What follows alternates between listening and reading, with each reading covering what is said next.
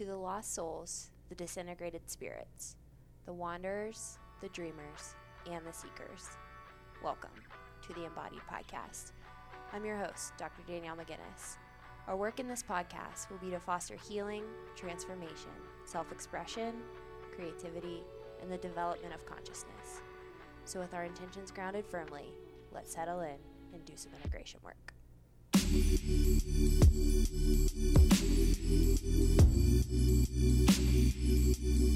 Hey everyone, my name is Rick Alexander and I am once again joined by my partner, Dr. Danielle McGinnis. And today on a Deep End podcast, we are going to talk about the Netflix series Midnight Mass. We're going to talk about some of the symbols, archetypes, patterns, motifs that we saw. And I should say before we get into this conversation that there's going to be some spoilers. So if you're planning on watching it and haven't, you may want to skip this episode because we're definitely going to talk about how it ends. And it's really interesting how I think the thing that I noticed that I was really interested in was the fact that they overlaid so many different like mythological tropes on top of each other and use that to tell a coherent story. I think there were some parts where at least I noticed like there were some incoherences in the storyline, but to lay the biological myth on top of the like Dracula myth on top of the Christ myth, and there's some of the Islam in there. There's so many different myths on top of each other. I think the writer did a really good job of laying those on top of each other. Do you have any opening kind of statements? Yeah, so I listened to, I think that was probably my favorite part of the series. I mean, I would give it like a 10 out of 10. It was captivating. It's very easily like a binge up, or a binge series. Mm-hmm. So like... It's a mini series. There's 7 episodes. Yeah, so I mean... It's 7 hours long, but I think you could for sure binge it in one day if you wanted to. But I was watching an interview with the director who wrote, produced, directed the whole series, and he kind of based it off his own like personal experience of religious trauma in a small town. And it was him and one of the executive producers. They were doing an interview, and the executive producer said, "Your faith is a signpost of who you are, and so is your fear." And the show looks at both of those things. And he said that the ethos of the show is to ask questions and to not give answers. And I feel like the way the show was set up, that there were so many different perspectives. Like each character kind of had their own faith and fear, and that was really amplified throughout the series, I thought. So I thought it was like beautifully written. Yeah, I think the best writers don't make their characters wholly good or wholly bad. And it's like just like us, who as we think about our own stories, consider ourselves to be probably a positive actor in our own stories, but we know damn well we're not all good. Yeah. And so I think that it gets more into the struggle of real life when that is the case. Yeah, and one of the things that the director mentioned, that when he was writing this, he said he's been writing this his whole life, basically when he was a young altar boy in his church and like watching this, you know, the Eucharist in Mass, and like watching people drink he's like, it's not the wine. He's like, people are literally drinking the blood of Christ. And as a younger boy, he had read, I guess, the famous Dracula stories. Oh. And he said that just like in his young mind, it was like, there's so many parallels between what he's seeing in church and this Dracula story. And so, it was interesting because you were the one that brought up like the vampiric element of it. Mm-hmm. I didn't actually think that that's where the show was going, but it kind of went down that route. And then to hear the director say that that's what the story was based upon in his young adolescent mind is really interesting. Yeah, because it's so interesting how the vampire myth overlays on the Antichrist in like such a... in so many different ways. It's like, because in some sense, do you want to get into that part of it now? Do you want to just jump into that? Okay. Yeah. because I think we should talk about the protagonist a bit too. Like Riley. Yeah, like essentially the scene opens, he was drunk and hits a girl and kills her, and then he goes to prison, and then after prison he's essentially tormented by the fact that he had done this, right? That he had no recollection of it. He just remembers her lying there dead, and that comes to him every single night, which is, essentially how our traumas do come to us. Yeah. If you look at the opening scene of the whole series, it opens and it has his car, like Riley's car, and it has like the Jesus fish symbol.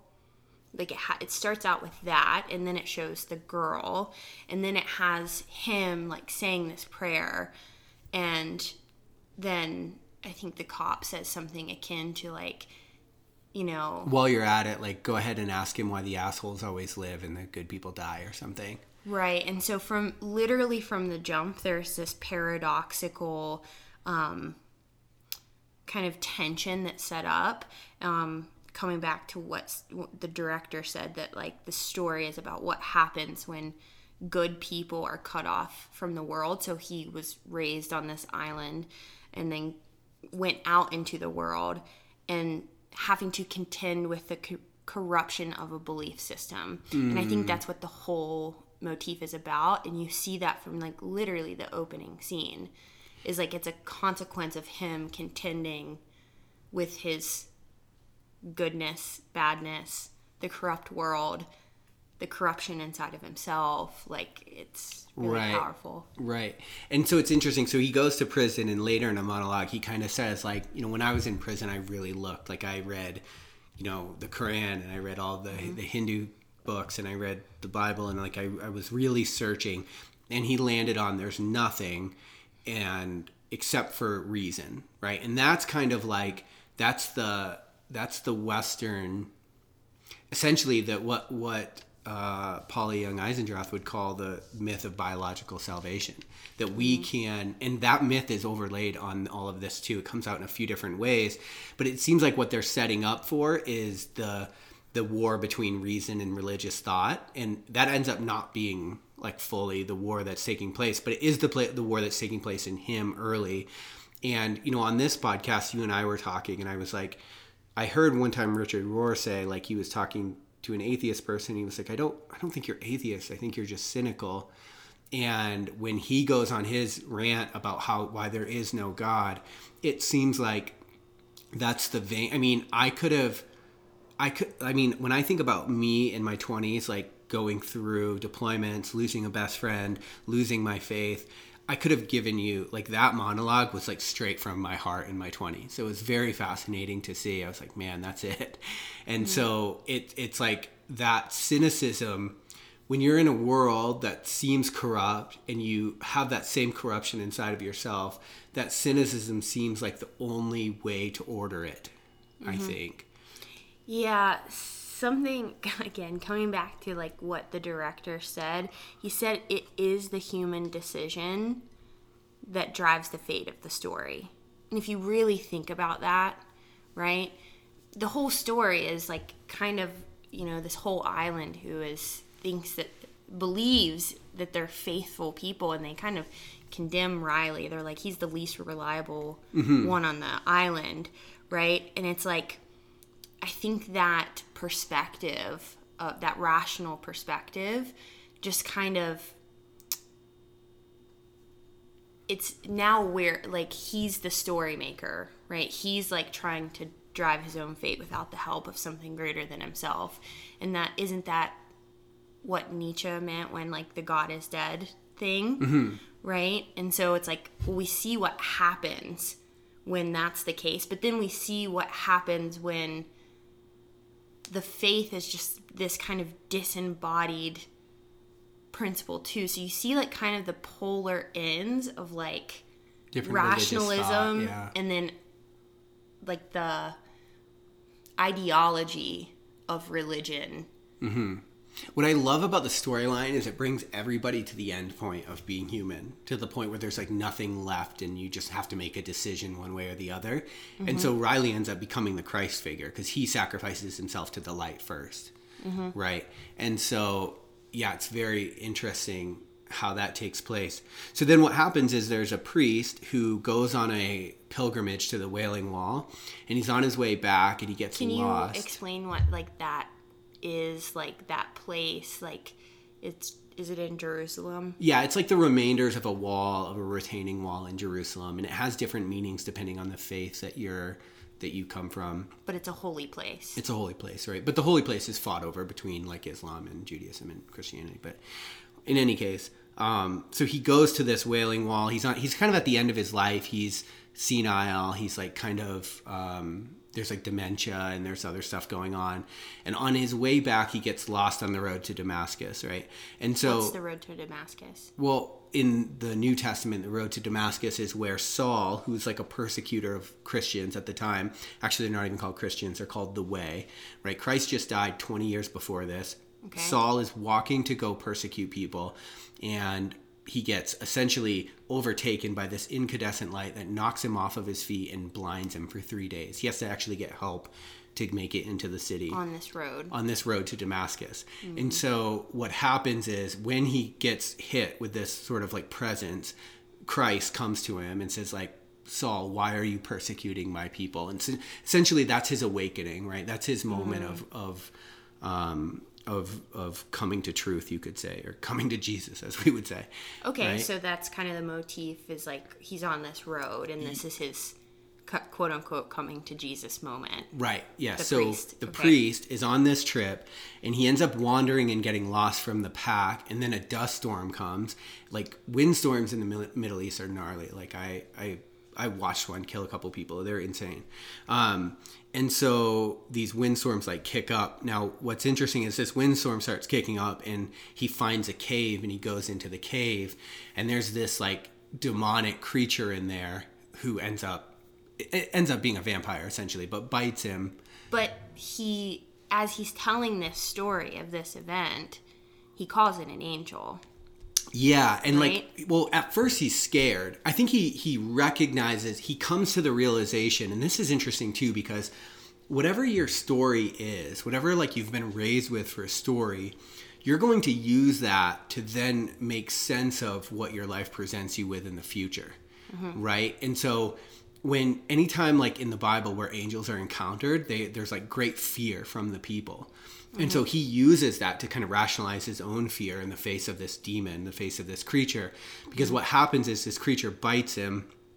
Oh, and I should say too, there's an overlay of Islam here too, because the Prophet Muhammad essentially goes into this cave, and an angel, actually ends up being Gabriel, I believe, comes to him and ends up revealing the whole Quran, the whole Islam faith. He ends up being, well, if you're Islam, you would consider him to be the final prophet after Jesus. And so like the whole, there's Islamic people in the show, which is interesting because they're doing I can't remember what it's called, but the ritual of prayer that they do, which was shown to Muhammad in this cave by Gabriel. But he describes it in much the same way, like he was scared, and no matter where he couldn't get away from him. And so that sort of same thing is happening with this preacher in Midnight Mass. So then he bites him, and then he starts the process of turning himself, like he starts becoming a vampire, but he's not fully there for whatever reason, it seems like, because he can still go into the light and all of this. Yeah, so I kind of like read a little bit about that kind of confusion about like, well, why does the priest, how is he able to be in the light for so long? And it was because there was like a specific like amount, like he was like that presence, that vampire follows him to this island, right, and just continues to feed. And so at the moment of him being in this cave and then going back to the island, like there's still elements of his essence, like he's not fully transformed at that point. Okay, right. That's why I kind of assumed. Yeah. But so when the priest wakes up after being fed on by this demon, he's young again. And so he's got like the vigor of youth. And so you can imagine like he's dedicated his whole life to reading the Bible and preaching the Bible in Catholic Mass. Now all of a sudden he gets new life. right? And it kind of shows like what the world looks like through their eyes once they're transformed into this, and it has this sort of like mystical consciousness feel to it. So he thinks that he's in the midst of the new creation, like he's the resurrection. Yeah, right. And so he ends up essentially leading this thing back to his island, and he comes back to the island. He's so young that people don't even recognize it's still him. He tells a story that he's been brought in to replace them or whatever. A couple people, older people, recognize him, and that kind of develops as the story goes on. But I think right there, it's just so fascinating. One, how many different myths kind of get overlaid right there. And two, this idea that like we will take our past stories and use them to rationalize our present happenings is really fascinating to me. Well, I think a lot of the paradox throughout the whole story, and it's, again, starts from the beginning, from the Riley scene, but it's here too. It's this paradoxical tension between like healing and death. Like there's just like elements of death throughout the whole series, and that's like this scene in the cave too. It's like you think that he dies. Like I was so confused at this part of the series because I'm like, what is happening? But that's the motif. It is the death rebirth motif, right? And so there is this kind of like healing within the death thing happening throughout, and I think that that's the impulse that he's taking back to the island, where he's like been through this death rebirth experience. And there's like this, they call it like the crock pot. That's the island. Yeah, it's a Crockett Island. They're so cut off from the world, and these people are just like, there's deadness. The way it's filmed is like it's always gray, and like there's just not a lot of life on this small island. And I think he's taking that rebirth experience back to the island to try to like revivify it. Yeah, to basically have it be reborn in the way that he's reborn. But I don't think that he understands at this moment what's actually happening. Yeah, because I think we like both decided, like, I think his heart is actually good. Like he actually wanted to serve light and didn't realize the degree to which he was like lost. Well, I think that happens like in our modern culture too, and when people go on these massive like transformative experiences and don't take the time to sit and integrate it, and then they project it onto the people around them. You see this all the time with plant medicines. Or new Christians. Right. Yeah, no? Right, where it's like you had this transformative experience and then you're expecting everybody else to have the same thing, and then it's like it's not integrated yet. It's very like raw, and that can be, because what we agreed upon as we like noticed the series evolving is like this, what was touching into an archetypal vampiric presence started to become more like a possession as opposed to an archetypal experience. Yeah, because they're possessed by the hunger. Right. Yeah, and they like hunger for blood essentially. Right, and he's almost the only one that like really knows. He's like starting to learn how to like wield that power, but so many people are dying in the process. Right. And it's interesting because that's kind of the lie of darkness, right? Is that it will give you what you want, what you actually seek, whether that's belonging or whatever. And what you actually get is this insatiable hunger that the more you give into it, the less of you have. It like steals your essence, this hunger. Right, and I think any addiction is that way.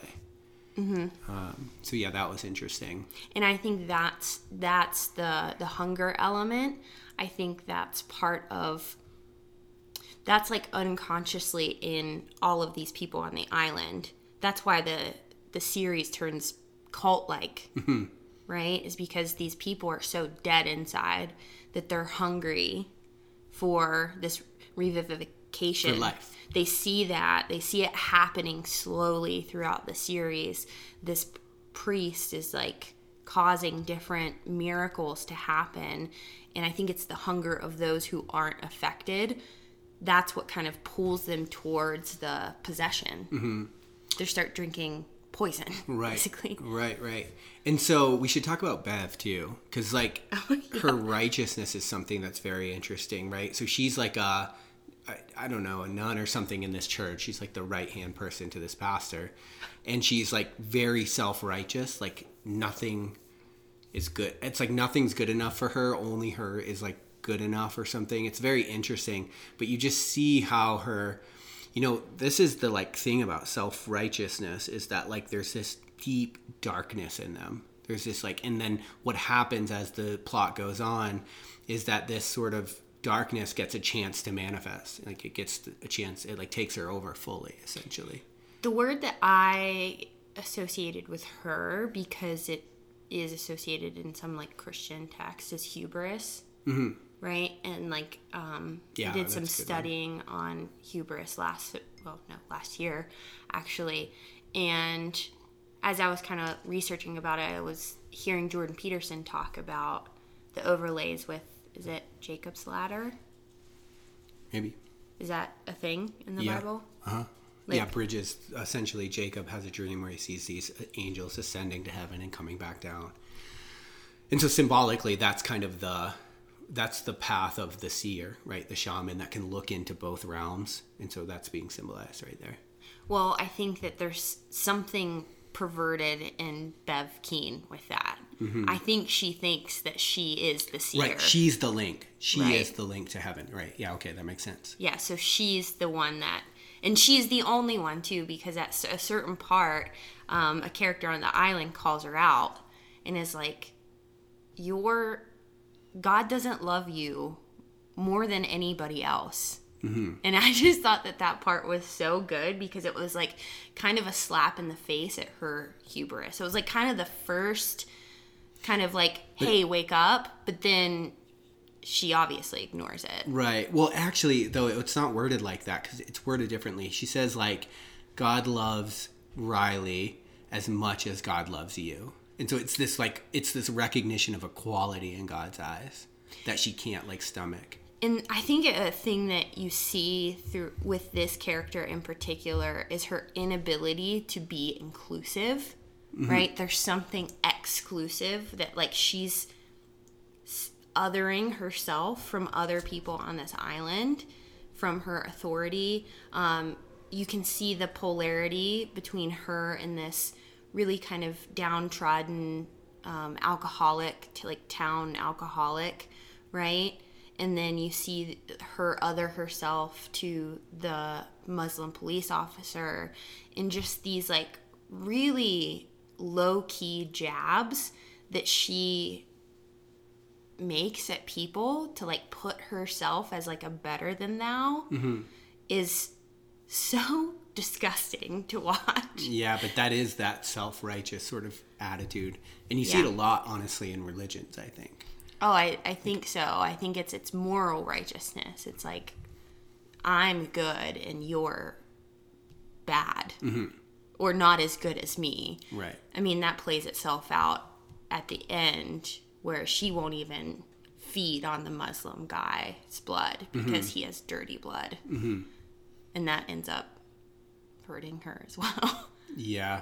By then, the nail's in the coffin. Like, it's just a matter of time. But yeah, that was a really interesting character to put in there. It's like, man, the whole time you're just like, this chick is the worst. She is awful. They did such an amazing job of her persona. So what happens is this demon is essentially cutting himself and bleeding into filling up these like things with blood, which he's then putting into the Eucharist, into the wine, which then they serve at communion.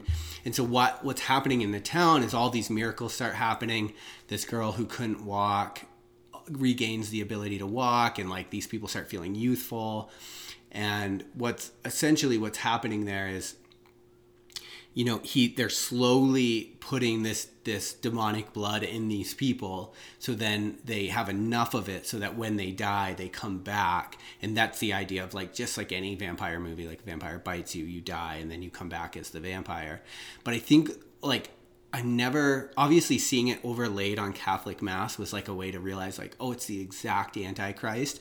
I've never understood the motif fully, but like, it's very interesting because this idea of being a vampire is like, it gives you, it's like the lie is, and this is the Antichrist lie. I think what's coming across with the Antichrist is that you can be and have everything that you want. Like, you can be the manipulator of reality. You can have eternal life.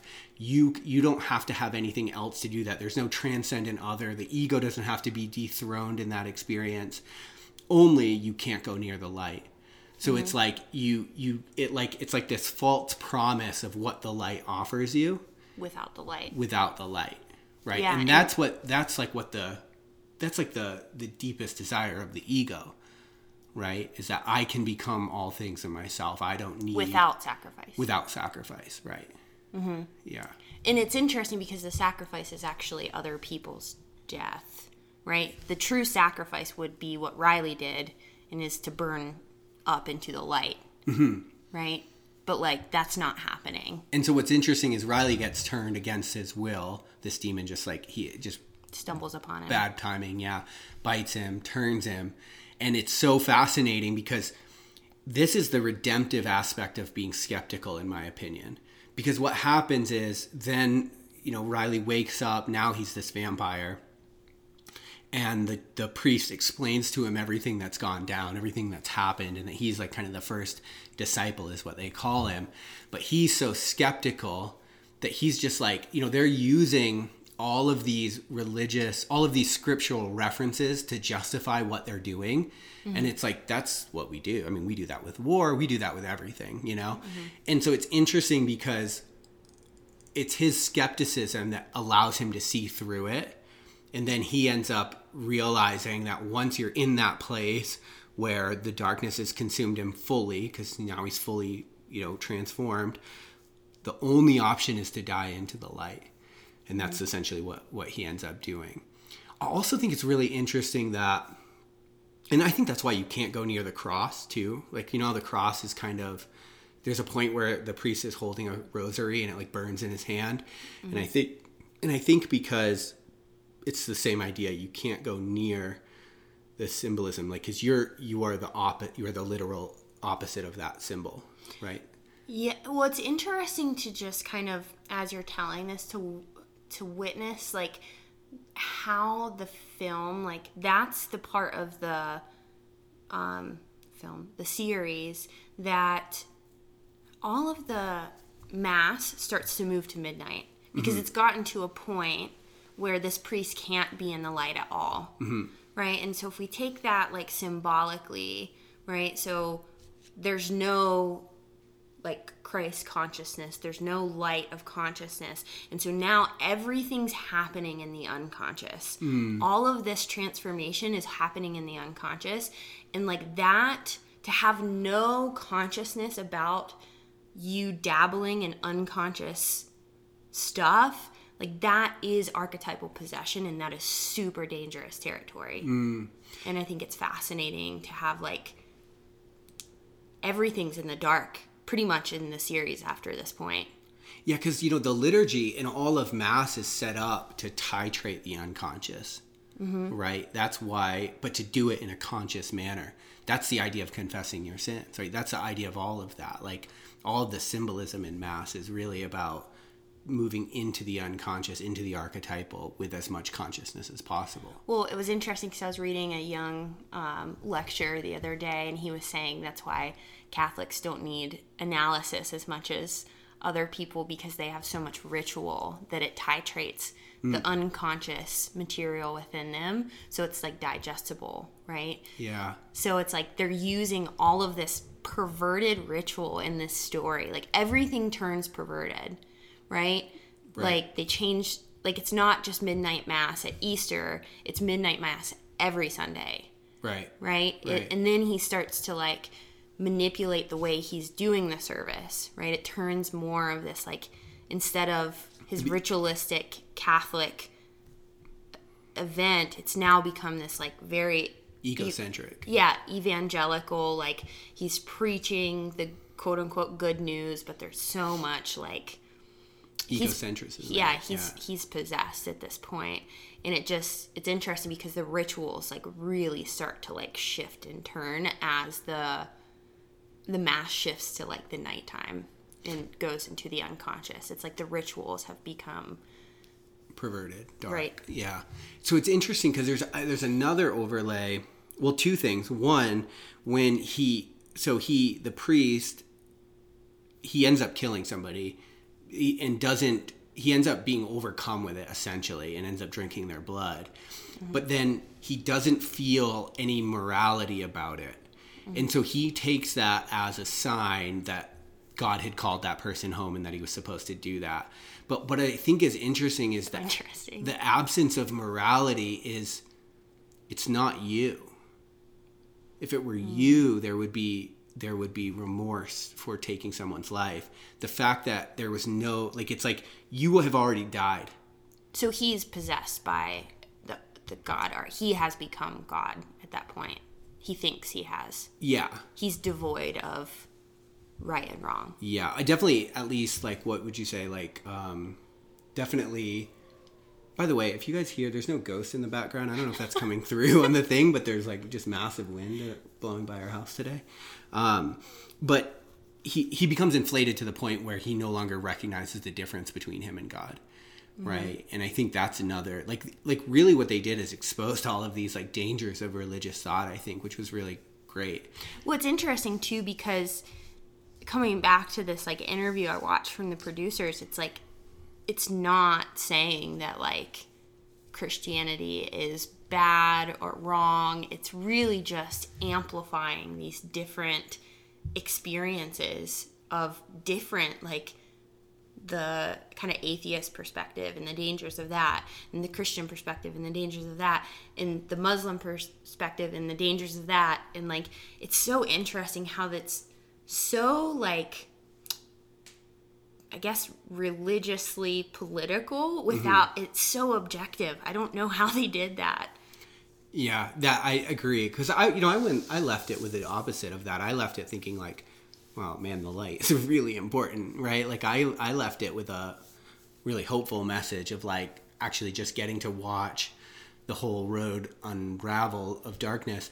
There's another overlay that I wanted to mention with the Antichrist that's really interesting. So if you go back into the Hebrew world in the Old Testament and they had blood sacrifices, the idea with blood sacrifices is that the blood is life, right? That's life force. That's, without blood, you don't have life.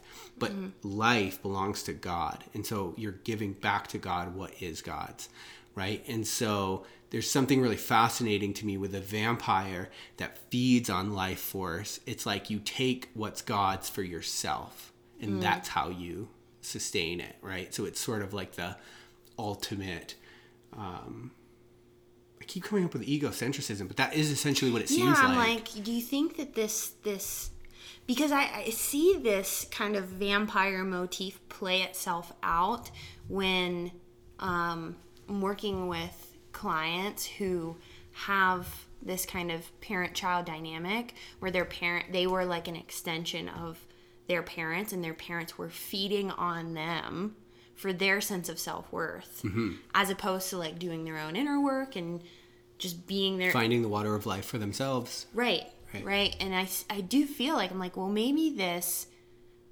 angel, this fallen angel, is what it is to solely navigate the world just through ego consciousness, devoid of the transcendent other. Yeah. Right. Yeah, super fascinating. And then, it's interesting too, like the monologues in it are just great. They're like so good. I think too, you see a little bit of the biological salvation myth in there when they start, like essentially the town doctor, the island doctor is like starting to notice that like the people's blood is like reactive to light, and she's like, what do I make of this? And then she brings in this idea of like the first time that germs were discovered, and I thought that was really great, because that's an interesting story that I think we need to retell, because the guy that discovered, for people that don't know, the guy that discovered germ theory, essentially just on a hunch, this invisible thing was somehow killing us, he ended up dying in an insane asylum, right? Like that's what we do to revolutionaries, that's what we do to people that think differently. So I thought that was really great that they brought that story in. And it's interesting because she is almost the she's like the anti-religious, but like science will be my salvation. I can get through there. So you see literally every sort of variant of belief system. And then just to top it off, at the end, the final monologue given by the Aaron Green person about death is like profoundly Hindu, but also has a, she says, I am that I am. It's like got a Christ quote in there too. So it's like, way to just really wrap it all up. I thought that was great. Yeah. I mean, there were so many different, I guess you would call them monologues, like you said, with just like these really deep existential like conversations that were happening. Like Riley would go to AA meetings and have like, I think that it was like profound, the things that they were discussing back and forth in those meetings. And then he talks to Aaron about death and what it's like when you die. And it's like, these things, I'm just like, man, I love these conversations. Yeah. Yeah, and they kind of represent the best of their belief system, which I thought was good with their monologues. And then also, too, you have like the town drunk, and you kind of see what happens when shame overtakes you. Oh my gosh, that character was heartbreaking. It was absolutely heartbreaking, because I think it was, again, I could see this in the priest too, like that goodness that was like underneath all of this possession. But like the possession of the priest was the religious spirit, and then the possession of this, I feel like, good-hearted man was alcohol. It was just a different type of spirit. Right. And it's just like you see like these different quote-unquote good people. I mean, you could just see the way that like this man was outcast in this town, and it was just it was tragic to watch. It was like heartbreaking to watch. His dog dies. Yeah, that part's just terrible. Yeah, and then just being confronted with all of his sins and the hurt that he's caused other people. Right. It's just tragic. And Yeah. I think that is the truth of trying to move towards your goodness. It's like, it's tragic. It's so interesting because the end, like essentially they end up consumed in chaos at the end. And I think that is, right, that's where that road goes. That's where that, like, I am everything road goes. It's like you can't possibly manipulate all of the variables of reality. Well, think about it like when, if you're practically working with someone who deems themselves, like, affected by self-sabotage. I mean, that's playing out at the end of this series, 100%. Yeah, right. It's like, all right, I'm possessed, like, I think that I can control all of this. I can control my fate. Like, let's burn this shit down. Right? Like, everything burns down. And then it's like, at the end, there's no place to hide. And that's kind of what self-sabotage is like, when you're so cut off from these unconscious principles that are that are like influencing all of this. It's like you burn everything down and have almost zero foundation to stand on. And I mean, you see what happens at the end. Some people choose the light, and I mean, ultimately everyone gets burned up, but like... What's so fascinating is this Bev chick ends up possessed by religious ideology, and she's like, well, if we burn everything down, everyone will have to come to the church, and we'll be the ark. We'll be Noah's Ark, essentially. She's like recreating that story in herself. And I think that, well, two things. It's like, you see this with cults. Like, this is exactly what happens. Like, if you've seen, we were talking about this, if you've seen Waco, the movie on the cult that ends up burning down in Waco, like, essentially, like, you end up this is like I think the worst thing about literalism. Like, it's like the scariest thing about literalism, and the most dangerous thing is you end up thinking that you're living in that time, that's literally what's happening in your life, and that's what ends up happening to her. So they burn all these houses down. And you know what's fascinating is the Noah's Ark motif does play itself out, because two kids end up living in a boat, right? And so two people survive the chaos in a boat. And that's like essentially what Noah's Ark is, right? Two people, two of every kind, end up becoming protected from the chaos. But it's not this like grand, like, I don't know, it's not this grand picture that Bev Keaton has in her mind. Right, it's this right. very humble, barely surviving kind of innocence. Yeah. That's floating atop the unconscious. Yeah, right. Right.